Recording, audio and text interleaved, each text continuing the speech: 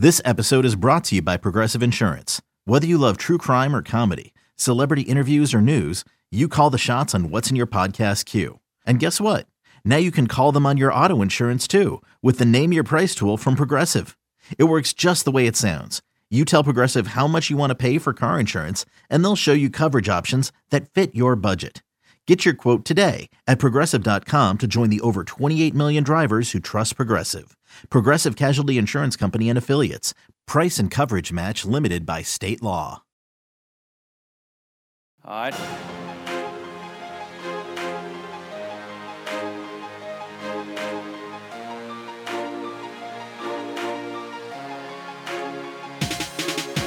Good morning, afternoon, evening, brunch time, lunchtime. Still not quite sure what's going on with football time. We're going to pretend that it is going to happen time. I'm not really sure what to say at this right now time because every week almost kind of feels like the same time. Whatever time of day it is, boys and girls, it's the right time for the Go Vols 24/7 podcast. Wes Rucker, Patrick Brown, coming to you here on a Thursday morning. I guess we're recording this on a Thursday morning. Going to drop it to you hopefully by Thursday at lunchtime. Shouldn't be an issue doing that unless I hit a button wrong or, you know, Pat goes on one of his cussing rants or whatever it is that's going to happen. But, yeah, it could, because he will do that. But as I just mentioned a moment ago, not just me on this podcast, it is from the other side of town in a completely undisclosed location. It is our good friend Patrick Brown, the best Tennessee football beat writer on the planet. What's going on, man? Nothing much. Just, I think like everybody else, wondering what the heck's going to happen with the season. Yeah, there's a couple things we're going to discuss on this episode here. We're going to do a couple segments. First off, I do want to say that for everyone who listened to the podcast on, I think it was Tuesday. It was Tuesday. We had a couple of little sound issues. There was an issue with, I think, Ramey's microphone, Grant Ramey's microphone. I think we're getting that addressed as well. Ryan was calling in from a different spot also, and so we didn't. His volume wasn't the best either. But we're going to get all that straightened out. We apologize for that. That was something that we can clean up, and we will. That was the first thing, and then the second thing. I guess just really quickly on this, I'll touch on this. This is a basketball note. Tennessee, if you've not been following this in the news, there has been kicked around some, there's some discussions going on right now about what's going to happen with international college students. And I know for Tennessee basketball, this is a pertinent topic because almost 33% of the roster of the scholarship players were not born in the United States. One of them, Olivier Kumwa, did go to high school in the United States, but the rest of them, and so did Uros Plasic, but a couple of them came directly from overseas. And so there are some mild concerns there, I guess you could say at the moment, but we'll see where that goes. I know that some of those, a couple of colleges have decided they're going to go ahead and sue to try to get those laws changed, and so hopefully they can get that worked out where those guys will not have to be temporarily sent home by ICE, which I would imagine it would be hard for them to play if there is a season and ICE says you can't be in America. I imagine that would be a slight impediment to playing. So clearly they're working on that. Tennessee's well aware of it. They're going through it. They think they're going to be okay. But we were probably going to get some questions about that, so I went ahead and addressed that on the front end. Tennessee's not overly concerned about that as far as I understand it at this point. But I guess, Pat, on that COVID topic still, the big news came out, I believe it came out officially Wednesday, that the Ivy League is not going to play fall sports at all. They will not entertain the possibility of playing sports until January 1st at the earliest, as some of these COVID numbers start to kind of still spike a little bit in some areas. They've just decided to go ahead and they're just not going to do fall sports. So they might play some spring football. We'll see. But Pat, I think people need to, who don't really follow this a ton maybe, or stuff that's outside the SEC, this might not have any impact on Tennessee, right? As for now, it does not appear to. And a lot of people made the connection that the Ivy League was the first league to cancel its conference basketball tournament back in March, correct? Correct. And then everything else followed suit. And so a lot of people are putting two and two together, maybe jump to the conclusion. And maybe they're not wrong to do so. The way things are trending definitely isn't in the right direction at this point, just from the surface of things. But people are saying that doesn't bode well for football season. Let's get this straight. What the SEC and what Power 5 conferences are going to do is not going to be based on what the Ivy League is going to do. Those are two different football planets in terms of the revenue, the location. Even there's not a lot of Power 5 programs up in the Northeast that are in the footprint that the Ivy League is in. So jumping to that conclusion at this point is premature now. If the Power 5 ends up having to push the season back to the spring or whatever, that's obviously still on the table. And as our own Brandon Marcello, who's moved to who's in more of a national role for us, he's been pretty locked in on a lot of this stuff.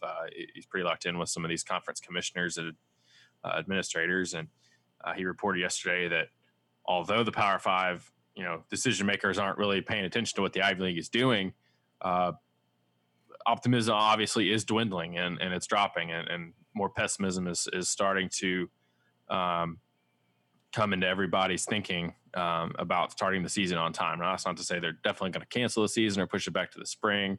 I said earlier this week on our first podcast that I didn't think a spring season was really feasible from for players or really for the sport at all, just because you have so many guys sitting out to get ready for the NFL. You run the risk of players getting hurt and missing 2 seasons since they're going to be playing one in a year and all those kind of things. But as we get closer to the time frame when decisions are going to have to be made about whether they're going to start playing football Labor Day weekend, and as things are with COVID seem to be going in a different direction, more teams are having to shut workouts down as they have more positive tests. It's starting to look a little bit more pessimistic and a little bit more disheartening for everyone who was hoping that football season would be starting on time and everything would be okay.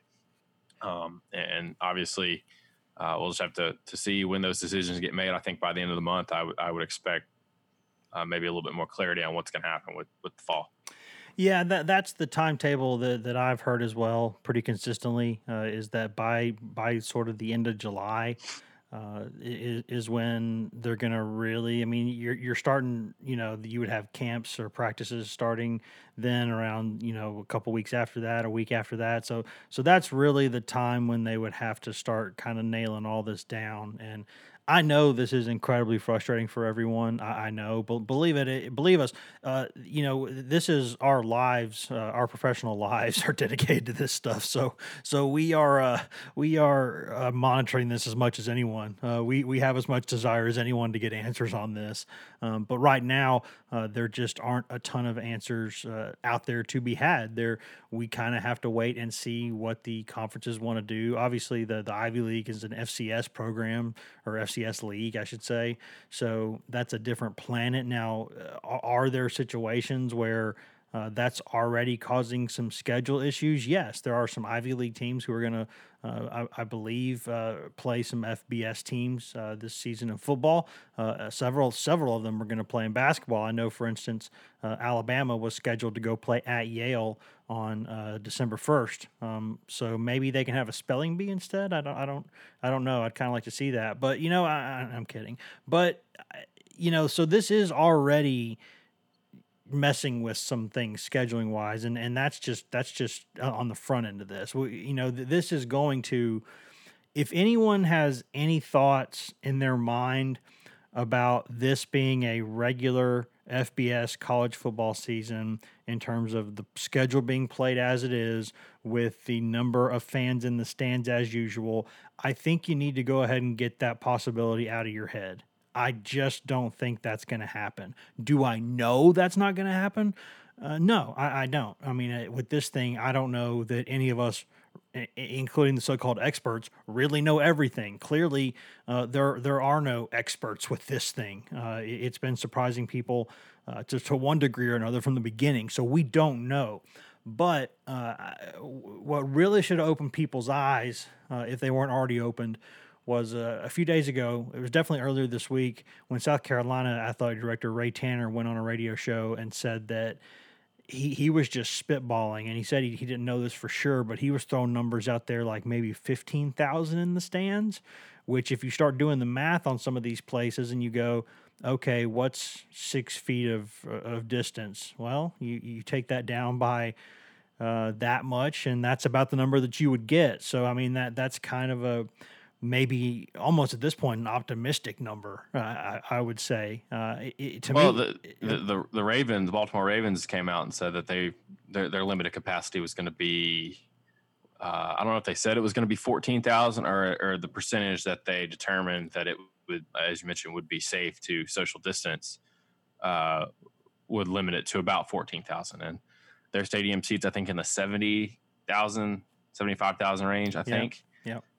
So I think that's probably, and I think they're one of the first NFL franchises to come out and say, okay, we're limiting it. It'll be about this many people. And I think that's probably going to be maybe I don't want to say precedent, but I know a lot of colleges and a lot of universities are probably looking not to the NFL for guides necessarily, but they're seeing what the NFL is going to do. And it's almost like who's going to make the first move when it comes to playing the season or making a decision about playing the season, making a decision about stadium capacity or who gets in, all that stuff. And the Ivy League is, they kind of do their own thing. They've always kind of done their own thing. And they're not following anybody's, they're doing what, kind of what they do. But I mean, it's hard not to, it's hard not to be losing a little bit of optimism just based on cases going up. And really, a lot of people will say, college athletes are barely affected by COVID. Still, you still don't want this running through a whole team. You don't want to have a bunch of players getting, potentially getting sick. You don't want it running through a locker room. You don't want it to transmit team to team, all those kinds of things. And, but I imagine a lot of these players probably want to play. And I think Jim Harbaugh said that earlier this week too. He kind of said some stuff that was interesting, and I'm a known Jim Harbaugh hater, but he said that, he didn't think that there was any correlation between playing sports and causing a spike in COVID that he's seen. And I guess we don't know that yet because nobody's really started playing sports in America so far. But he said a lot of his players want to play. And I'm sure a lot of these guys, this is, they only get so much time in college. And if there's a way for them to play, they're going to want to play. Yeah, even with the risks, and there are risks, obviously. Yeah, I mean, and of course, because you have players with probably some, obviously some pre-existing conditions or maybe some some genetic things they don't know about yet that could be a bad mix with this, and then you've also got the possibility that even if a couple of them, if they don't die, if they get seriously sick, you're talking about reduced lung capacity. There's things going forward that, not just for being an athlete, but for quality of life that would be, I think, a concern. And I want to say this clearly, I am not a doctor at all. So I am going to defer all of that talk to the medical experts. The only thing I know is that if you're going out in public, wear a freaking mask. That's pretty obvious at this point. That's like the one thing that pretty much everyone in the medical industry is saying.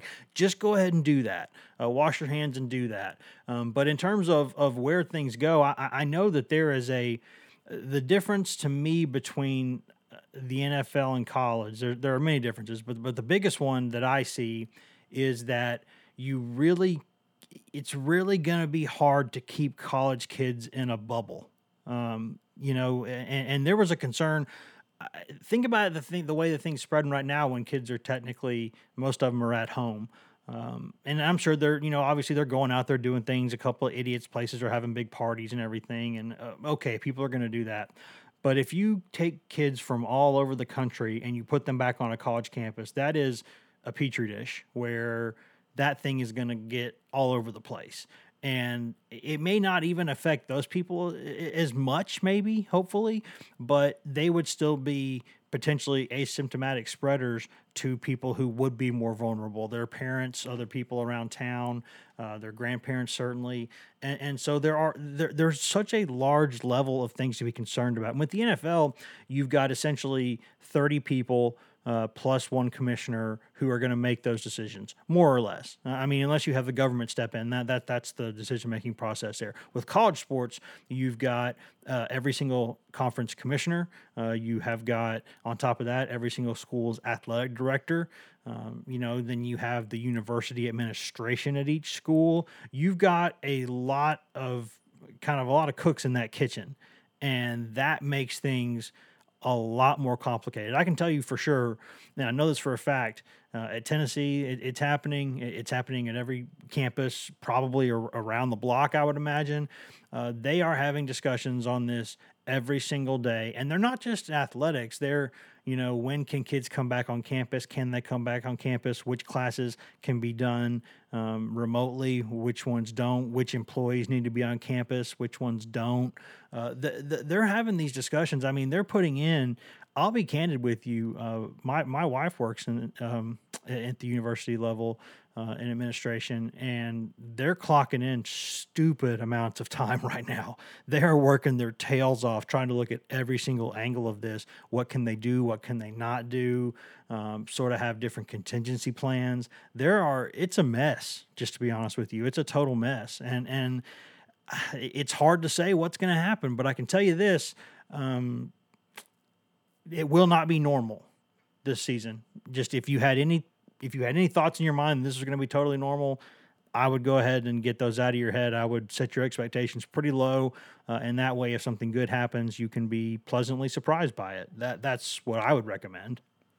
Yeah. And my wife's a teacher, so obviously what happens with schools is something that we're following closely in our neck of the woods. And so is everybody that has kids. Cause and there's a lot of y'all out there that are in that situation, wondering what's going to happen with schools, and just the feasibility of getting hundreds of kids into a confined space, how that's going to work or how that's going to look. So, it's tough logistically, but we're getting to the point now where some of those decisions are going to have to be made. And I've thought for a while that there was no way there would be full stadiums, and and now it's a question really more is how many are going to get let in? Is it going to be nobody? Is it going to be 20% capacity? Is there any way they can get it up to 50 and maintain what they need to maintain to make it safe for fans? And will they play the season on time? It seems like if we keep getting reports like of teams that are pausing workouts, Ohio State, North Carolina became the latest this week. Actually, on on Wednesday that happened. If those things keep happening over the next 2 weeks, then you're getting into the part where, okay, if they have to shut down workouts and quarantine for 7 days, they're getting into the window of practices are supposed to start on August 7th. So then you're getting into that range. So and as you mentioned, the big thing with college athletes is you can try to put them in a bubble, but you kind of can't. And then even if you don't put them in a bubble, if campuses are partially open in some way, if you have 40% of your student enrollment is taking classes online and your athletes are part of that, they're going to be out and near people that are potentially out and not in the bubble. So but it's odd to me, Wes. I look at some of the numbers. The MLS started playing Wednesday night, and they've had one team withdraw for 10 positive tests. Mm-hmm. I think the Nashville team is maybe on the verge of getting kicked out because they went up to like 9, I think I read. Yep. So that's 19 between two teams. The Premier League over in England has been testing twice a week for 6 weeks, and they've had 18 out of like 16,000 tests. I don't understand how there's that big of a difference there. Like what did they do that we didn't do over here in America? And why is American sports seems like all these restart efforts seem to be hitting a lot of bumps in the road, whereas a lot of European soccer leagues have come back and have not had any of those things. So I'm wondering what's going on there, if that's been an indication that we as a country haven't done what we needed to do. But then again, it's also just a smaller portion of the population. But yeah, so again, I would think by the end of the month, I would think Greg Sankey, the SEC, and the other Power 5 conference commissioners need to probably take all of these all these scenarios that they've discussed and sort of pick one. And I think one that is potentially a possibility is playing a conference only season, which would cost Tennessee 3 home games against Charlotte, Troy, and Furman, and would cost them a trip to Oklahoma, which a lot of people were looking forward to that game as sort of maybe a litmus test game for Tennessee early in the season. Yeah, in a lot of those things, it's unfortunate. I mean, without getting too much into it, I think as a country, we're just rebellious people by our nature. It's sort of the whole American cowboy thing. That's just kind of how we are. We don't really like being told what to do, whether it's good or bad. And I'll leave that at that. But I think that with Tennessee specifically. Unless things, I know they were doing another round or another battery of tests this week. I've not heard much about that yet, Pat, in terms of results. Have you? And we're recording this around Thursday, late morning. No, I think they only tested on Tuesday. I don't know what the turnaround time is for tests, but I imagine that there's a lot of tests. I don't think the football team was maybe the only group that was getting tested this week, and obviously the staff too. But I have not heard as of late Thursday morning what those results are. Because as of now, I mean, this is me knocking on wood here, but I think, heard it. I think that right now they've had a couple of basketball players have tested positive. Men's basketball players. I'm not aware of any football players who have tested positive. One graduate assistant coach did. But I don't know that any players have, and I think it's naive to think that it'll stay that way. But I mean, if they can keep that low, they can at least keep working out, keep practicing, stay in shape, and then, wait and see what happens with the season. But Pat, if that game is played before we go to break, and it's nice to see these things, even if it's like a little bit naive, even if it's a little bit, kind of pie in the sky, kind of being naive at this point. There were lines released, I believe, for the week 1 games for college football. So if they happen, there have now been lines put on them, and that was kind of fun to see, wasn't it? It's kind of like, it almost felt like normal. Yeah, Vegas isn't slowing down, right? For nothing. Vegas slows down for nothing. They're still making lines. They were still making win totals and all that stuff back in March and April and into May when it was even more uncertainty. But yeah, the Circus Sports has come out with some opening lines for the opening week of the season, and Tennessee has been installed as a 24-point favorite against Charlotte. I imagine a lot of Tennessee fans are maybe having deja vu because I think Tennessee was also a 24-point favorite against Georgia State last season in the opener, and we all saw what happened there. Womp womp. Don't want to bring that up. We've already had a lot of pessimism in this podcast, I feel like, so don't need to dwell too much on the past. But yeah, Charlotte is they're an interesting team. Will Healy is obviously a guy that I think a lot of Tennessee fans are familiar with because he's from Chattanooga. He was an assistant there with the Mocs. He worked a miracle over in Clarksville at Austin Peay, turning them around. I think they were 1-45 in a 4-year stretch, and then he had them win in 8 games. And then the year after they left, they made the playoffs in the FCS. So, and last season he got Charlotte from, Charlotte was like Tennessee. They were at 2-5 at one point, and then got hot towards the end of the season, played really well down the stretch, and got to their program's first bowl game. So, Healy will have his guys fired up. They have some really important players to replace. Alex Highsmith was a 3rd-round pick, I think 102nd overall.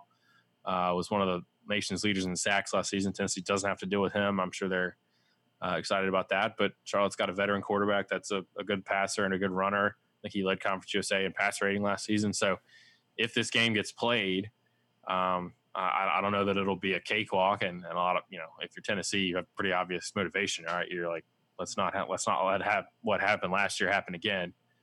Let's not get fool me once, shame on. How's it go, Wes? Yeah, you fool me. You can't fool me again.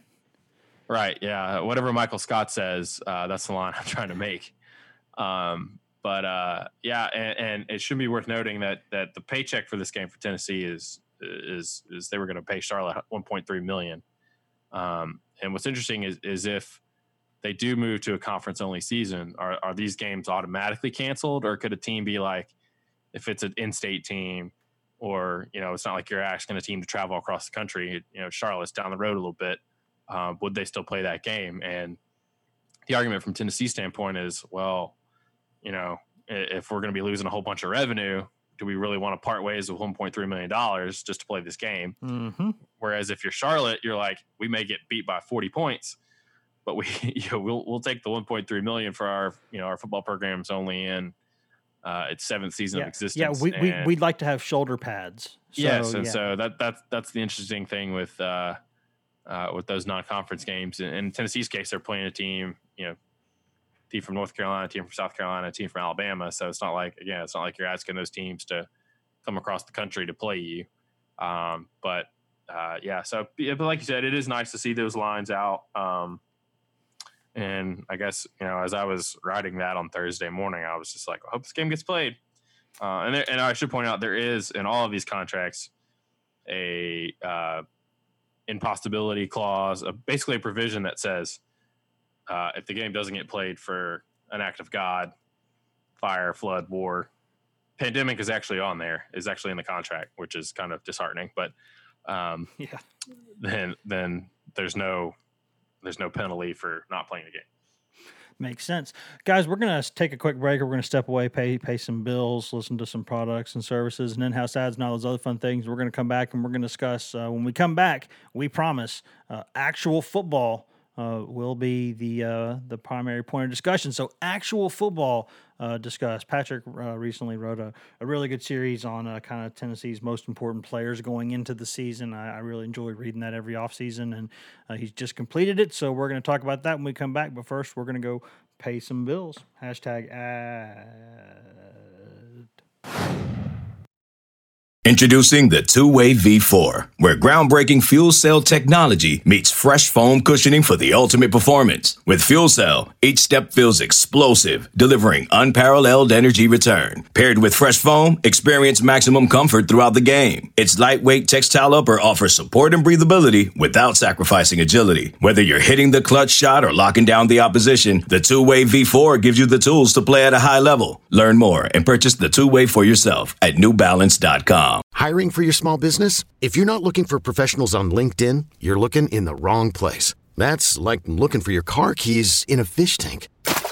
LinkedIn helps you hire professionals you can't find anywhere else, even those who aren't actively searching for a new job but might be open to the perfect role. In a given month, over 70% of LinkedIn users don't even visit other leading job sites. So start looking in the right place. With LinkedIn, you can hire professionals like a professional. Post your free job on linkedin.com/recommend today.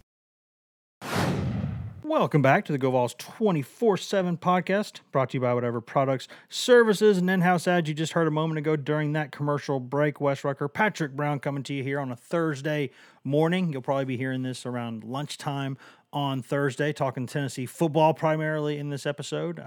Again, I want to mention this before we go into the second segment, guys. If the very best thing you can do to help this podcast out is to go ahead and go in there to wherever you're listening to it, whether that's on Spotify, whether that's on Apple Podcasts, whether that's on iHeartRadio, TuneIn, Stitcher.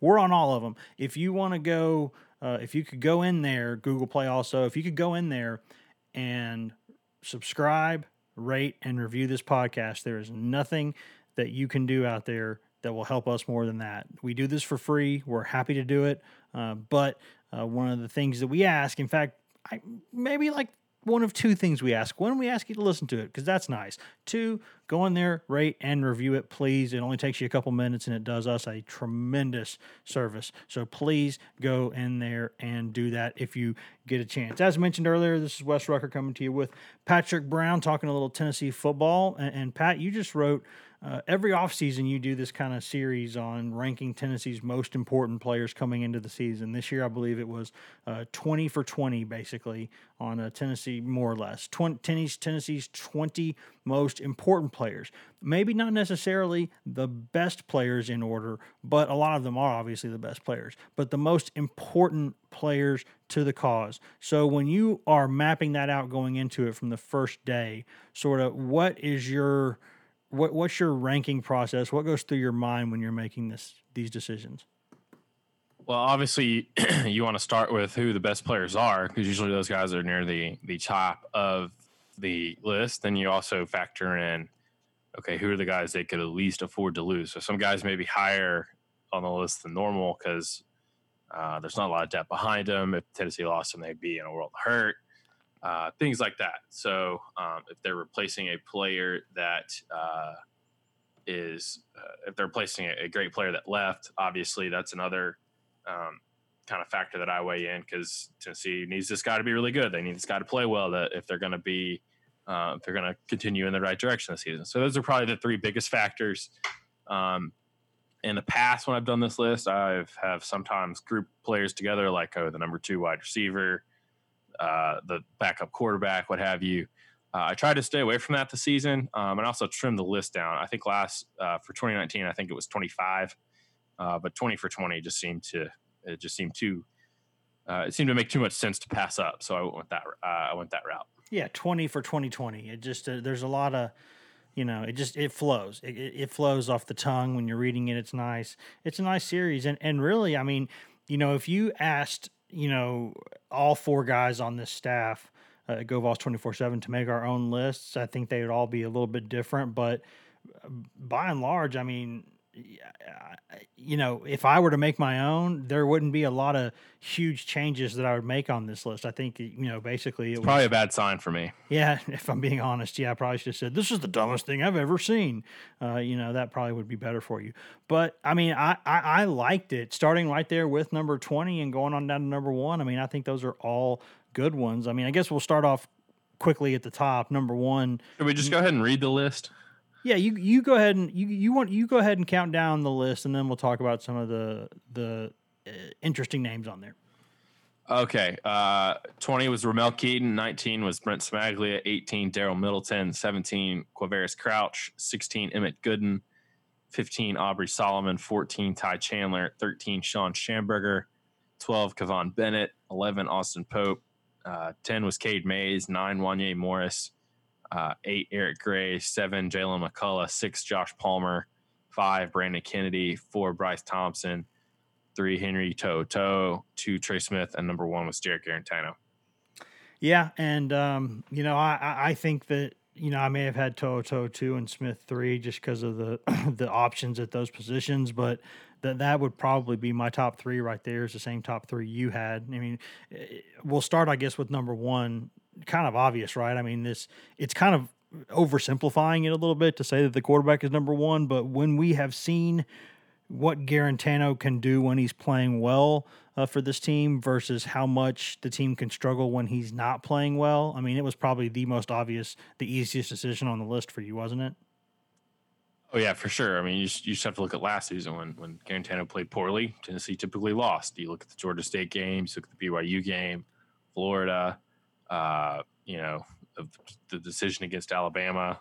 That mistake obviously was a big moment, but when he came off the bench and played well, they don't beat Mississippi State without him. They definitely don't beat Kentucky without him. He lit Missouri up pretty good, played pretty well against South Carolina too, coming off the bench. And I think with the way this team is Tennessee still isn't at the point where they can overcome like pedestrian quarterback play. Correct. And I just don't know that with, I've said this before, but I think Tennessee's always going to be pretty good on defense. As long as Jeremy Pruitt and Derek Ainsley are kind of running the show. And they have a lot of veterans on this team. So to throw a freshman quarterback or a young, more erratic, riskier quarterback like a Brian Maurer, Harrison Bailey's had 2 collegiate practices up to this point. So I don't want to put too much on him too soon. It just seems like a big risk. And I don't know that, and Jeremy Pruitt has shown he will kind of move his chess pieces at quarterback if he needs to. But It just seemed like maybe a risk, maybe a little bit too far, stretched too far, maybe to take this veteran team that could have a good defense, could have a good running game, and put a freshman or a young quarterback out there that's going to be a little bit more mistake prone. Now, that's just not to say that Garantano has not been mistake prone. As I mentioned, he threw 8 interceptions last season and only had 5 his first 2 seasons. So he needs to take better care of the ball. And you know, I think he needs to be like a little bit above a game manager, right? Like he doesn't, you know, they need him to make some throws. They need him to make some plays. But they also, you know, if he goes out there and like doesn't lose them games, that might be good enough most weeks. Maybe not against the big 4 that they're going to play. But against some of these other teams, if he goes out there and plays clean football, keeps them in the right plays, makes the right decisions, doesn't throw interceptions, then Tennessee will have a better chance to win most weeks than not. Yeah, I think that the point you made about when he played well, Tennessee usually won. When he didn't, they usually lost. I think there weren't many outliers to that. I think probably Indiana in the bowl game was one. I don't think Garantano had a very good day, but he did rally late and made some big throws when Tennessee needed them. So it's kind of he didn't play great against Vanderbilt, but it was also in a deluge. Yeah, so that's throw everything out the window. And it was Vanderbilt because they're terrible. Yeah, I mean that's hey, that's the weather. I get all that. But what's interesting is that I think most people, if they were to go look at that top 6, Pat, I don't know that anybody.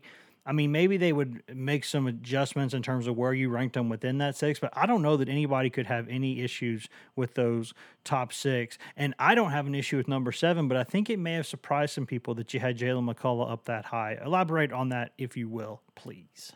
I like that pick, but I think that's one that definitely needs some discussion. Well, first of all, I think highly of McCullough. I think he's going to be a really good player. I think Tennessee's coaching staff thinks he's going to be a really good player. And he sort of fits into that.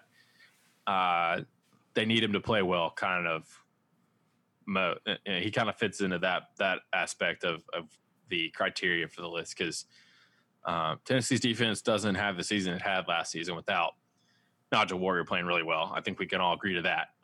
And he's gone. Who are they going to start next to McCullough? It's pretty safe to assume McCullough is going to be one of those guys. Going to be one of the starters back there at safety.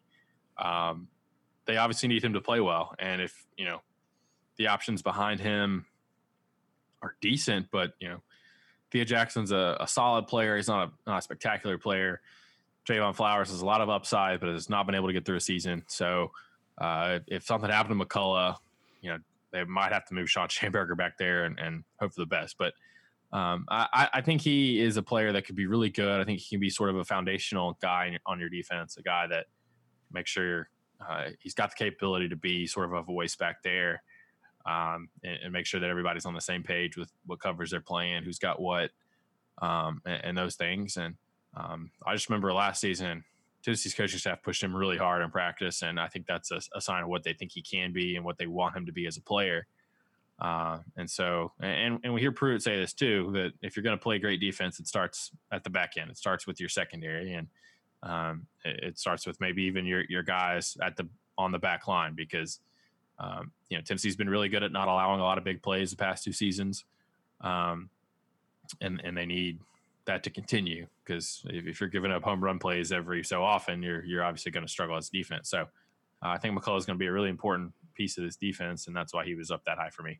Yeah, and you also had Gray 6 spots higher than Chandler on the list. That doesn't bother me. I think last season, running back's kind of a hot hand situation for Tennessee. It has been recently, the past couple of years anyway. But it looks to me like I don't know that it was as simple last season as Eric Gray just kind of takes the mantle late and just he's the guy now. I think there's still going to be a little bit there'll be games where Chandler maybe touches the ball a little bit more, but I don't think that was just a simple kind of Eric Gray got hot late in the season. I think it's somewhere in between those things. I think that was slightly a changing of the guard, but not totally one. Is that fair, or is that too early to say? I think it's probably too early to say. I mean, I think they're going to split carries. I do think that I think Gray is a better player, first of all. But there's still some questions that he needs to answer. Was that a 2-game flash in the pan, or is that exactly is that what we should expect moving forward? And with Chandler, I think he's a solid, dependable player. You know what you're going to get from him. He's a really hard worker, good guy to have on your team.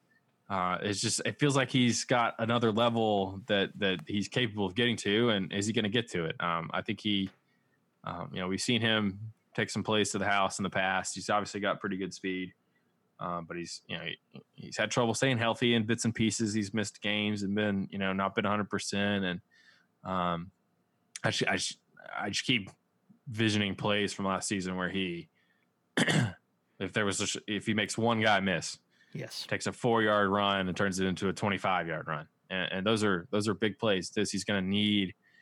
How do they replace those explosive plays? Because the guys making them all last season were Jamal Jennings, Marquez Callaway for the most part, and Josh Palmer too. But with a lot of those explosive chunk plays that Tennessee is losing from those wide receivers. It's not fair to expect some of all those new wide receivers come in there and do the exact same thing, even if you're trying to get it from 6 guys to replicate what those 2 guys did last year. You need your running backs to be able to make some plays. I think Tennessee is going to be kind of a ground and pound team. I mean, I would be if I was if I had that offensive line potentially. Yes, it's easy. That would be my focus. The simplest way to do it. But if you can't hit on some big plays, then you're going to have to be piecing together 10 and 12 play touchdown drives. And when that happens, you have to be just about perfect for those 10 and 12 plays. And that's hard to do for a lot of teams. It's hard to execute that well, that many plays in a row. So you need to be able to hit some of those explosive plays. And they need guys like Gray and Chandler to, make that linebacker miss in the hole or get past that safety or get to the edge and turn those 3-4 efficient runs into explosive runs. And that doesn't mean they have to be 80-yard touchdowns every play. And I think sometimes that was Tim Jordan. Let's pour one out for him. I think sometimes he tried to make too many home runs. Yes. Instead of just getting the easy plays for, I think, both of these guys. And I think we saw it with Gray, what he was capable of doing. Can you get those 10 plus yard runs? And if Chandler can do that, and he could, we've seen guys that have been decent for their first 3 years, and then as a senior they kind of blow up. I think Chandler could be one of those guys. He's always worked hard, and I think he's got a lot of ability too. Yeah, the thing with Chandler, I'll say this quickly, is that the other team's on scholarship too, so sometimes they're going to make plays, and that's okay. But with Chandler, his speed, if he can get behind people, he is really hard to catch. He is really, really, really fast. And there are so many times where he just has to make one more guy miss, and that's it. It's curtains. But he's not been able to get that guy to miss him. And he's got to do that.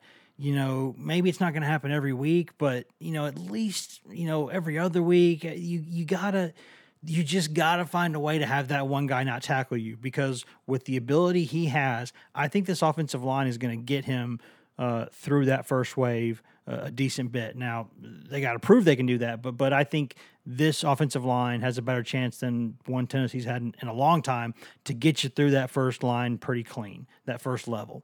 Then, if it's that linebacker or that safety in the open field, if you can make that person miss, they're probably not going to catch you unless somebody takes a great angle from the other side. That's how fast he is. But he just doesn't do that consistently enough. So that's my thing with Chandler. There's a couple more things before we get out of here, Pat, I want to discuss about this. One is I think you might call this the first point of major difference that you and I would have if we did these lists. And I think these are guys who are on your list, and they would be on my list too, but they might be higher. And not because that they're at least in one case, an all-world player, but just so important to the team. I think I would have had Austin Pope a little bit higher than you had him at 11, and I think I would have had Samaglia a little bit higher than you had him at 19. I know he's a kicker, and that's just, he's a kicker.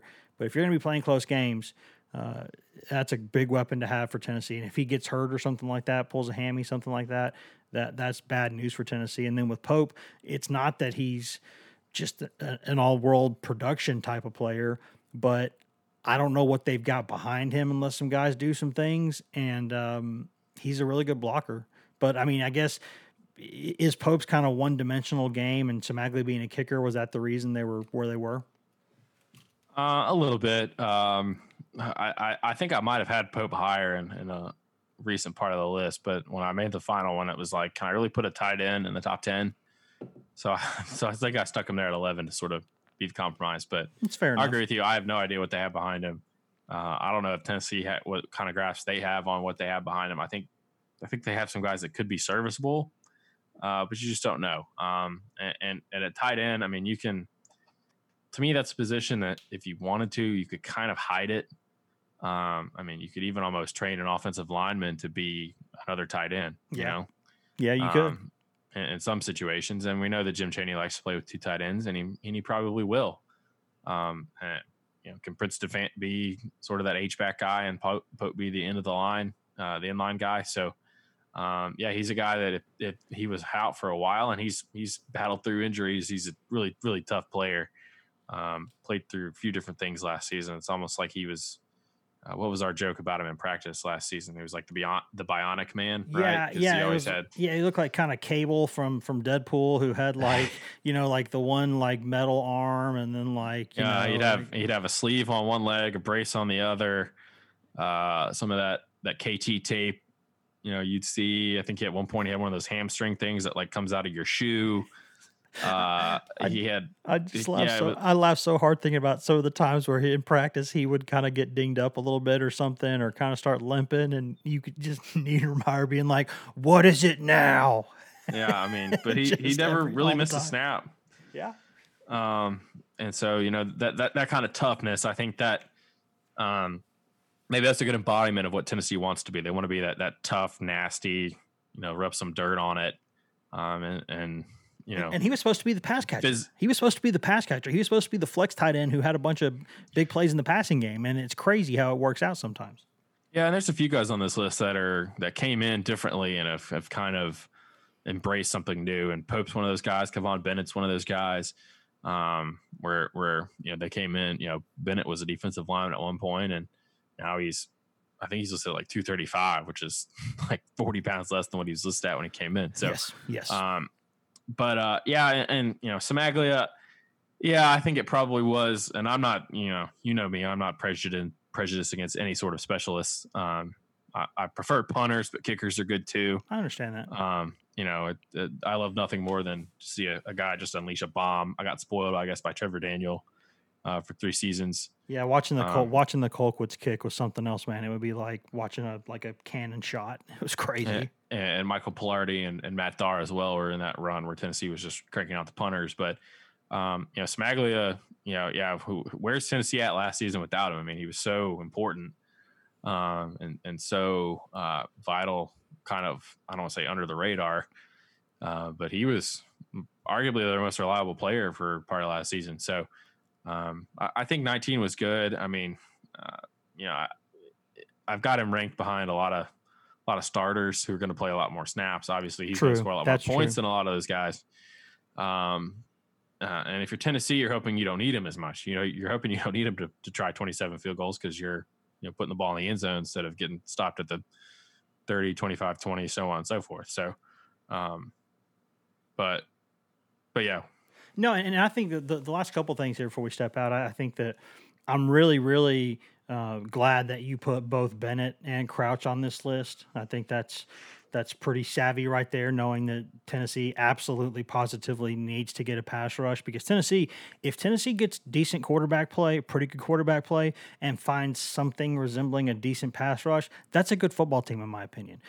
A great team, no, but that's a good team if the quarterback plays what it needs to be, and if they find something resembling a pass rush. If they can find a way to get into the backfield without having to blitz, without having to bring Schamberger in there all the time, or Bryce Thompson off the edge, or if they can find a way to get a pass rush out of that front 7, I think that's just, or front 6, I guess I should say it is nowadays. But that's huge. And then one that when I first saw this list, I'll be honest, Pat, when I first saw this name pop up, I thought, that's way too early in the list, because this guy, if I made the list last year, would have been in my top 5, maybe my top 4 of guys this team could least afford to lose.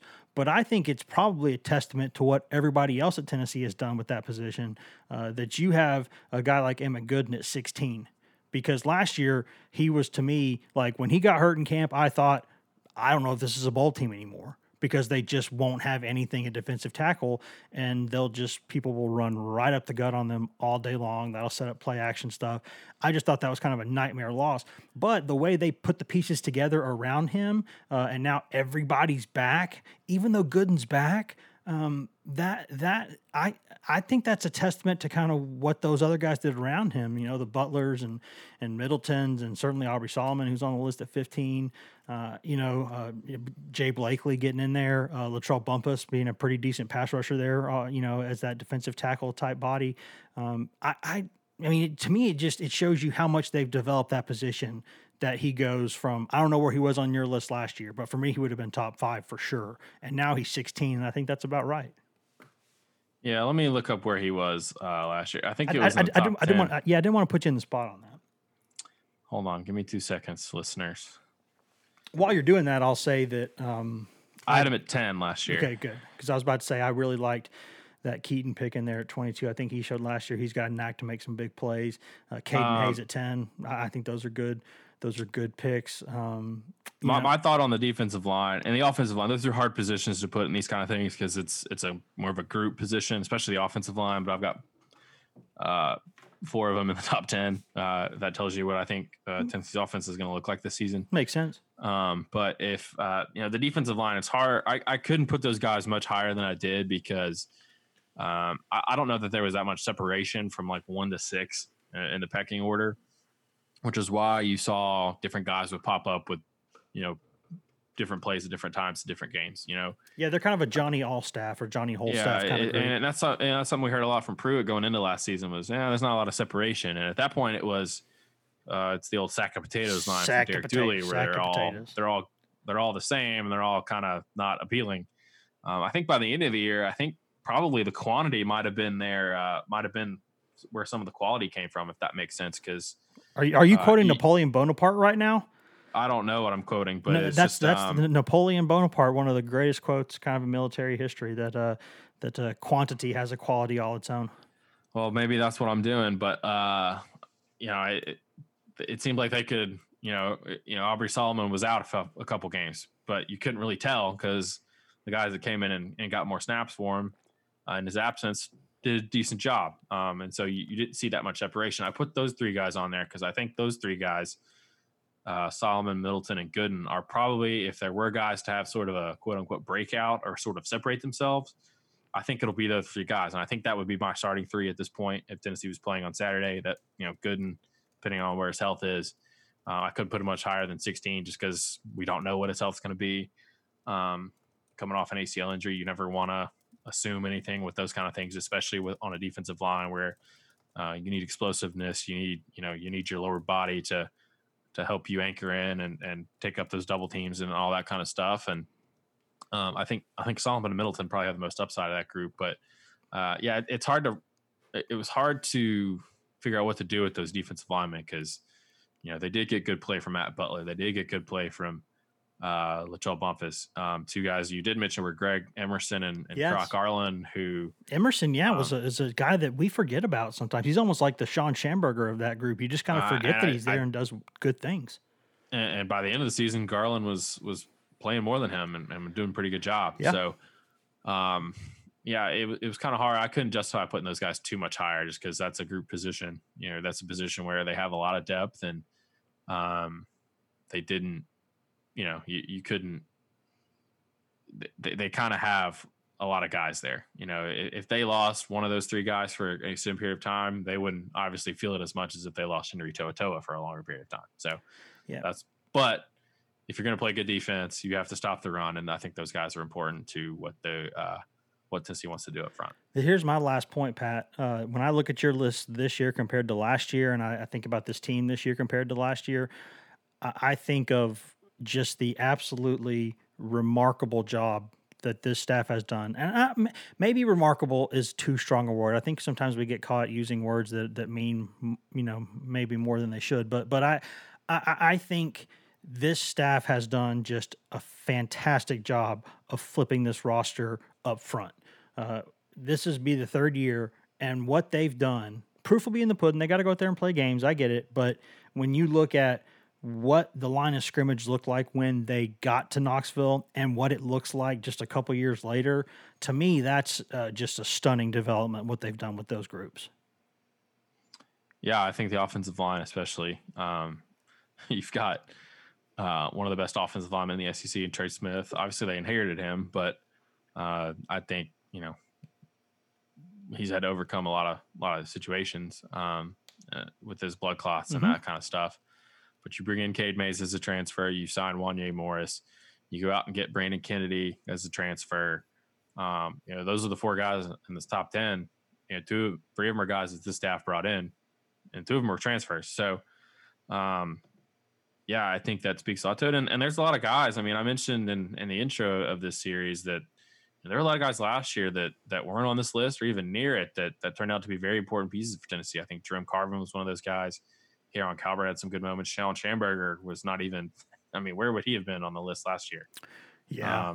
He was the guy who would he even still be in the program for that long? Yeah, he spent part of the 2018 season in the doghouse. So from doghouse to top 15 most important player. And, I think that – and we saw this last year too, is that, you need those other guys. You obviously need these big names to play well for you every week, but you also need your backups to be ready. You need situational guys to be ready to come in and make a play when they need to. Jay Blakely is a great example.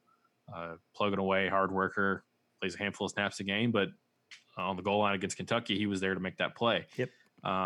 So you need those guys to step up. And I think of Ramel Keaton too, Mississippi State. Those fringe players, yeah. You need some of those guys. Kieran Calvert was a guy that played well late in the season. Yes. And that was a positive development for me for Tennessee last season, was that they got a lot of these guys that were kind of ready to come in and play well. And there will be a lot of guys that weren't on this list, that weren't considered on this list, that will, depending on what the season looks like, hopefully will play an important role for Tennessee and be the guys that could be the difference in 7 wins, 8 wins, what have you. I think that's a good place to leave it. I think that's a really good point, and I think I'm not going to be able to top that. So, Pat, I'm gonna let that one stand. Got anything else, buddy? That's it. All I got. All right, guys. Think that'll about do it. I'm gonna get the music cranked up. Thanks for tuning in. As always, you can find all of us on social media. I'm Wes Rucker 24/7 on Twitter. Patrick Brown is P Brown 24/7 on Twitter. Ryan Callahan is Ryan Callahan 24/7 on Twitter, and Grant Ramey is Grant Ramey on Twitter. Speaking of Ramey, he does a great job running our Facebook page, and if you want a lot of Tennessee news on the Facebook forum, he's got you covered. Facebook.com/GoVols247. Or if you want Tennessee news on Twitter that's just Tennessee news and it's not us doing our other things, personal stuff, you can go get that at Facebook, or I should say Twitter.com/GoVols247, if I can say that right. Or if you want to go directly to that East Tennessee Mountain Spring water, get it directly from the tap, that pure goodness. Go to GoVols247.com. I'm telling you, we are cranking out a crazy amount of stories for the kind of situation that the sports world is in right now. We have got fresh content every day, and not just recycled stuff, fresh content, good stuff, unique stuff every day, insight, analysis, team coverage, recruiting coverage, basketball coverage, some baseball coverage, certainly, with how much better they're doing there. And then Maria Cornelius does a great job covering women's sports, Lady Vols basketball, softball, all that stuff, including some recruiting stuff. You can get all of that at GoVols247.com. Last thing, please go in and rate and review this podcast. It would help us out a tremendous amount. I see how many people are listening to this thing. I see the numbers. We should have more ratings and reviews based on that. Please go do that. That would help us quite a bit. Pat, you got any final thoughts? Nope. I got one. Wear a mask. See ya.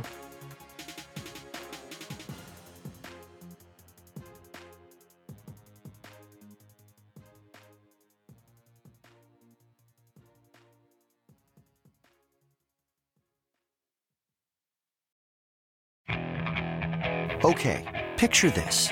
It's Friday afternoon when a thought hits you. I can waste another weekend doing the same old whatever, or I can conquer it. I can hop into my all-new Hyundai Santa Fe and hit the road. Any road. The steeper, the better.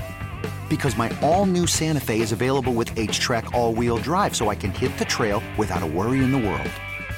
Heck, with 3 rows and best-in-class rear cargo space, I can pack the whole family in with all our gear. We've got available dual wireless charging for our phones, so we'll never lose touch with civilization, and we won't lose touch with the primordial power of Mother Earth.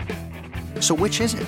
Waste the weekend or do something a little more epic? And conquer it in the all-new Hyundai Santa Fe. Visit HyundaiUSA.com or call 562-314-4603 for more details. Hyundai, there's joy in every journey.